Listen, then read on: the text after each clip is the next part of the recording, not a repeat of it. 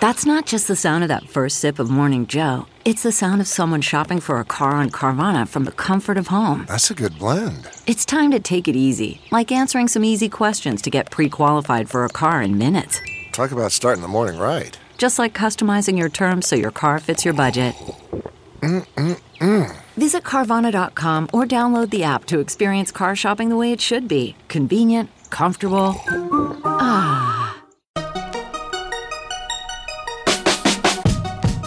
Welcome to the Tech Meme Ride Home for Monday, February 10th, 2020. I'm Brian McCullough. Today, the Department of Justice says the Chinese were behind the Equifax hack.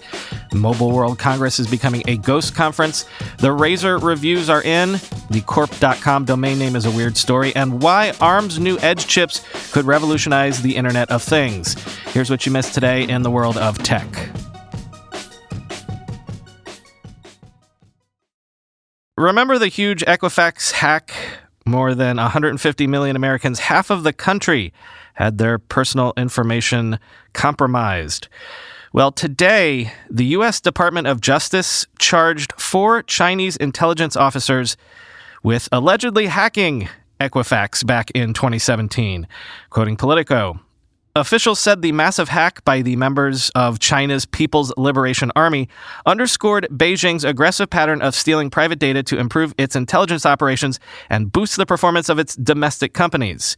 For years, we have witnessed China's voracious appetite for the personal data of Americans, Attorney General William Barr said at a press conference.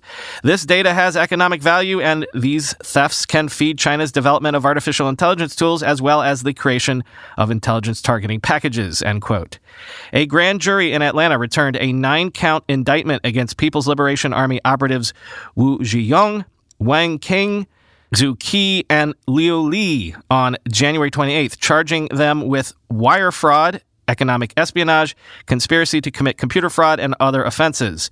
FBI Director David Bowditch described the Equifax breach as, quote, the largest theft of sensitive personal identifying information by state-sponsored hackers ever recorded, end quote. This follows a pattern because recently the government has pointed fingers at Chinese hackers in the cases of the Office of Personnel Management hack and the health insurance company Anthem hack. Of course, given that these gentlemen involved are probably members of the PLA, it is unlikely that U.S. officials will be able to apprehend the alleged hackers anytime soon. We should probably do a coronavirus/Mobile World Congress update. Mobile World Congress has banned visitors from attending if they come from China's Hubei province and will require those who do attend, who have been to China recently, to prove that they were outside the country for at least 14 days before attending the event. In a press release, the GSMA, which runs the event, says that temperature screening will be implemented at the event. There will be a general no handshake policy, and attendees will need to personally attest that they have not been in contact with anyone known to be infected with the coronavirus. Quoting TechCrunch, the GSMA is clearly interested in addressing concerns over the virus while limiting further attendee or exhibitor erosion. The release quotes Catalan Health Minister Alba Vergés, who notes, quote, the Catalan health system is prepared to detect and treat coronavirus to give the most appropriate response, and this must be clear to those attending MWC Barcelona, end quote. Yeah, at this point, the number of exhibitors who have pulled out of the event include ZTE, LG, NVIDIA, Ericsson, Sony, and Amazon. Which, I mean, who's left at this point? I guess the smaller companies? Quoting the BBC News. The GSMA, which organizes the show in the Spanish city, said that while it could, quote, confirm some large exhibitors have decided not to come to the show this year, with others still contemplating next steps, we remain more than 2,800 exhibitors strong, end quote. However, it revealed that it had put in place additional measures to, quote, reassure attendees and exhibitors that their health and safety are our paramount concern, end quote. Once again, I put something out into the universe, and the universe responded almost immediately. Motorola Razer reviews were unembargoed this morning, and the early reviews are fairly mixed. Patrick Holland at CNET says the new foldable phone is the most personal phone he's ever used, but it has some issues. He says the screen is good. He didn't detect any crease or bumps or lumps in his usage over the last week or so. The battery and the camera are just adequate. And as for the actual form factor, when closed up, quote, the outer screen on the Razr is small, but is more thoughtfully implemented. It doesn't try to do too much and instead provides a minimal way to interact with notifications, controls, and responses without having to open your phone, end quote. His conclusion, quote, Motorola took a mid-tier phone and turned it into a clamshell filled with nostalgia, end quote. Josh Topolsky at Input Magazine was more scathing, saying, quote, a tragedy unfolds. He bagged on the middling performance, mediocre camera, all coming with what he called a crazy price tag and no real justification for the design beyond, again, nostalgia. Quote, the more I used the Razr, the more I wondered what the point was of its core folding functionality. Where was the phone's ability to fold down into this half size, demonstrating the value of the concept? Unsurprisingly, I came up with few answers that actually justified the idea of a folding phone of this type. The prevailing reason I could see for having a phone that folds in half in this way is that it makes the phone smaller and easier to carry. That's nice, but a somewhat inessential problem for most people. Furthermore, the folding nature of the device and difficulty of opening it quickly and with a single hand made some things I normally do with my phone more difficult. To quickly reply to a message took more time. Glancing at Twitter became a two-handed affair. Taking a picture of something besides my own face couldn't be done single-handedly, end quote. He concluded by saying this, it's cool, I like it, but it's not a very good phone. Just an okay one. And the fold doesn't make up for its shortcomings as much as I'd like to say it does. Maybe someday some company will figure out how to make this form factor into something greater than its slab brethren, but today is not that day. If you don't really care how your phone performs and don't need to take great pictures and really want to wow people with a parlor trick, Motorola has made the perfect phone for you. For everyone else, move on, end quote. By the way, if that doesn't entice you, Motorola this morning confirmed a gold-colored Razr is coming this spring. Let's be real for a minute. Most guys would wear a t-shirt every day of their lives if they could. The problem is that most t-shirts are not acceptable to wear at work or out on a hot date night.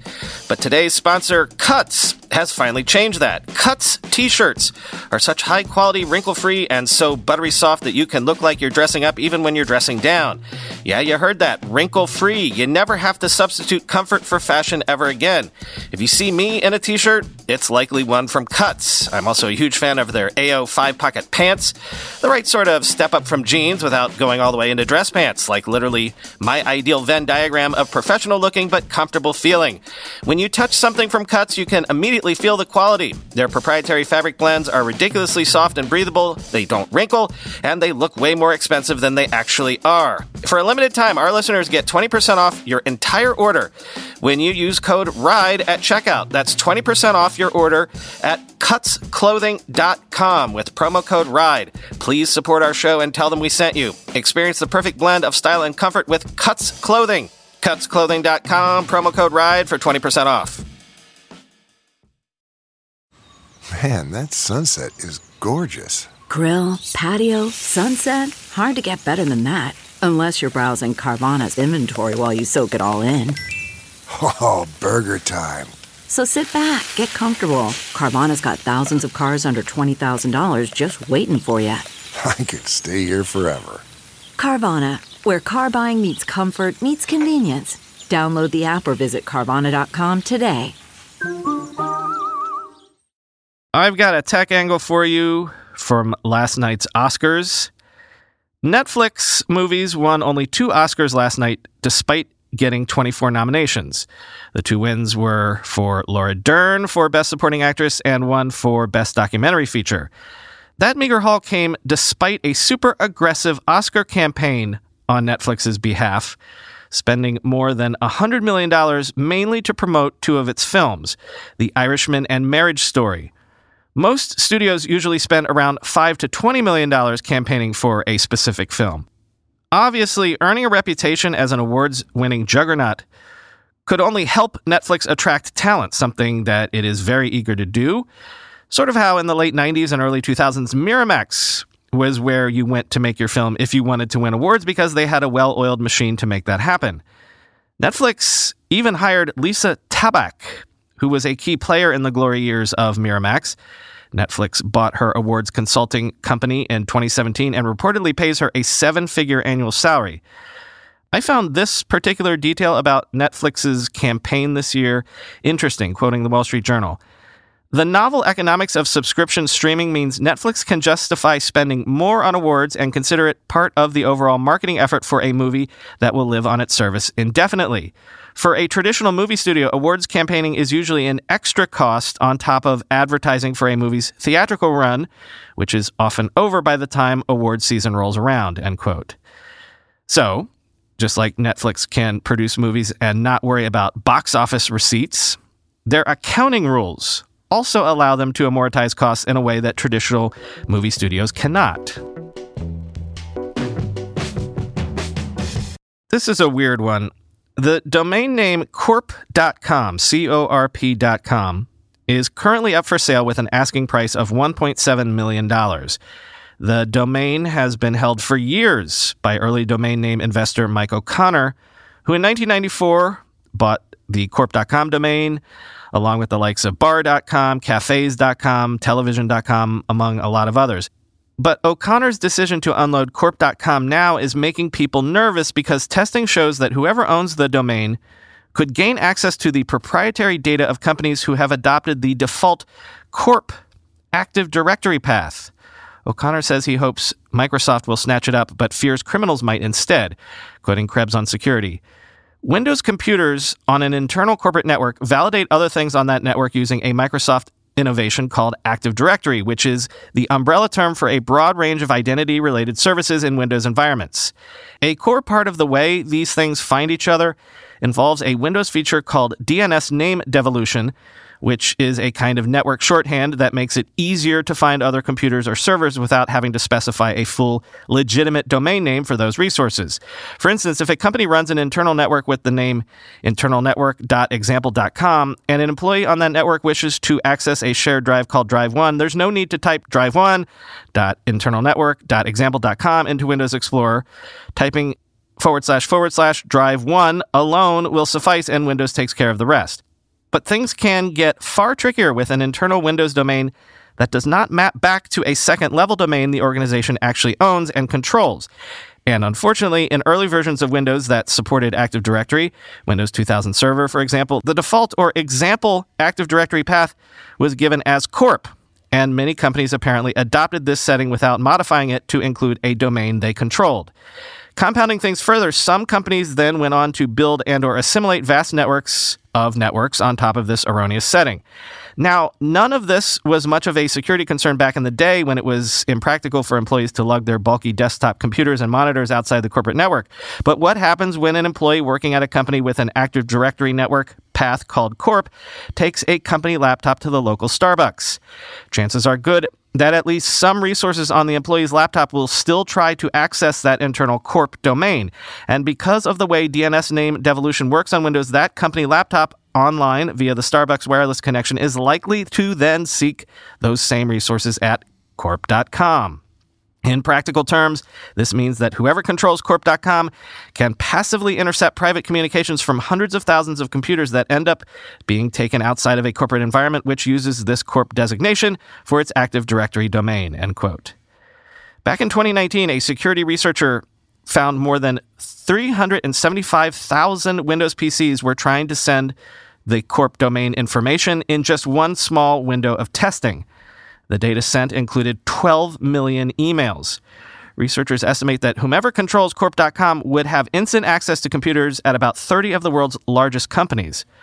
Apparently, Microsoft offered to buy the domain a few years ago for $20,000, which would be way below market value for a 4-letter domain name of a well-known sort of word. When asked why he doesn't just give it to Microsoft to be a good citizen, O'Connor says this, quote, "It seemed to me that Microsoft should stand up and shoulder the burden of the mistake they made," he said. "But they've shown no real interest in doing that, and so I've shown no interest in giving it to them. I don't really need the money. I'm basically auctioning off a chemical waste dump because I don't want to pass it on to my kids and burden them with it. My frustration here is that the good guys don't care and the bad guys probably don't know about it. But I expect the bad guys would like it." End quote.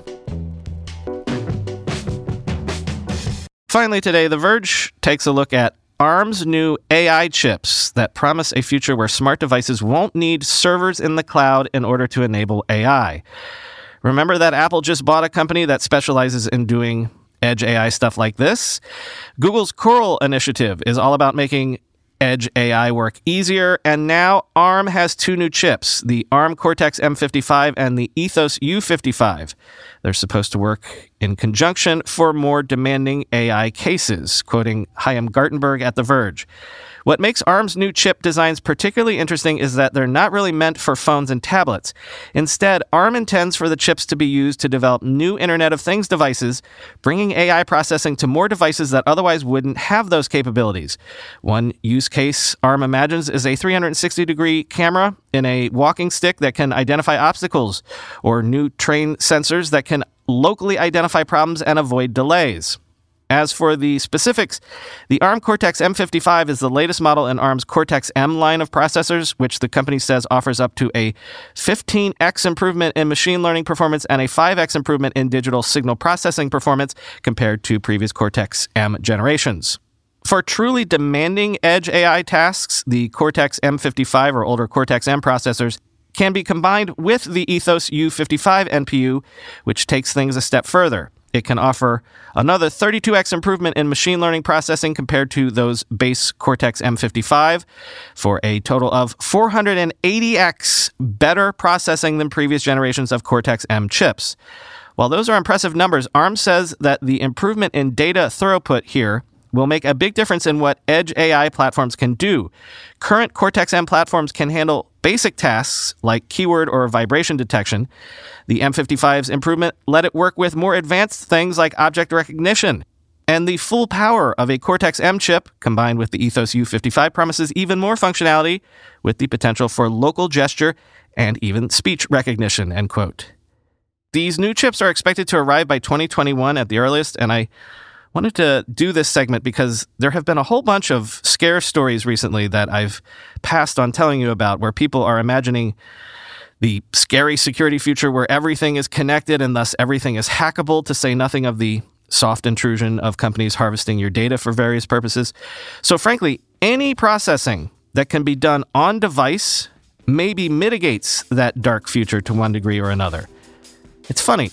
The cloud is clearly the future of computing, but there seems to be this parallel arms race to render the cloud as redundant as it can possibly be made. Not that anyone asked, of course, but my wife and I watched Parasite just this past Friday, and I have to say, I haven't had a movie stick in my head this much since I first watched Ex Machina. But I also enjoyed Once Upon a Time in Hollywood 2, and given my history biases, I'm sure I'll absolutely love 1917 whenever I get a chance to see that. Quick programming note about tomorrow's episode. Samsung's event tomorrow doesn't get started until 2 p.m. Eastern Time. That's usually around when I like to start recording. So given that the event itself might not even be done until 4, tomorrow is one of those days when I might be either a bit late getting the show out or maybe as much as an hour late or more. I'll do my best, but, it does take time to actually watch the event, digest it, and write it all up. So all I can tell you is I'll post as soon as I can post. Talk to you tomorrow.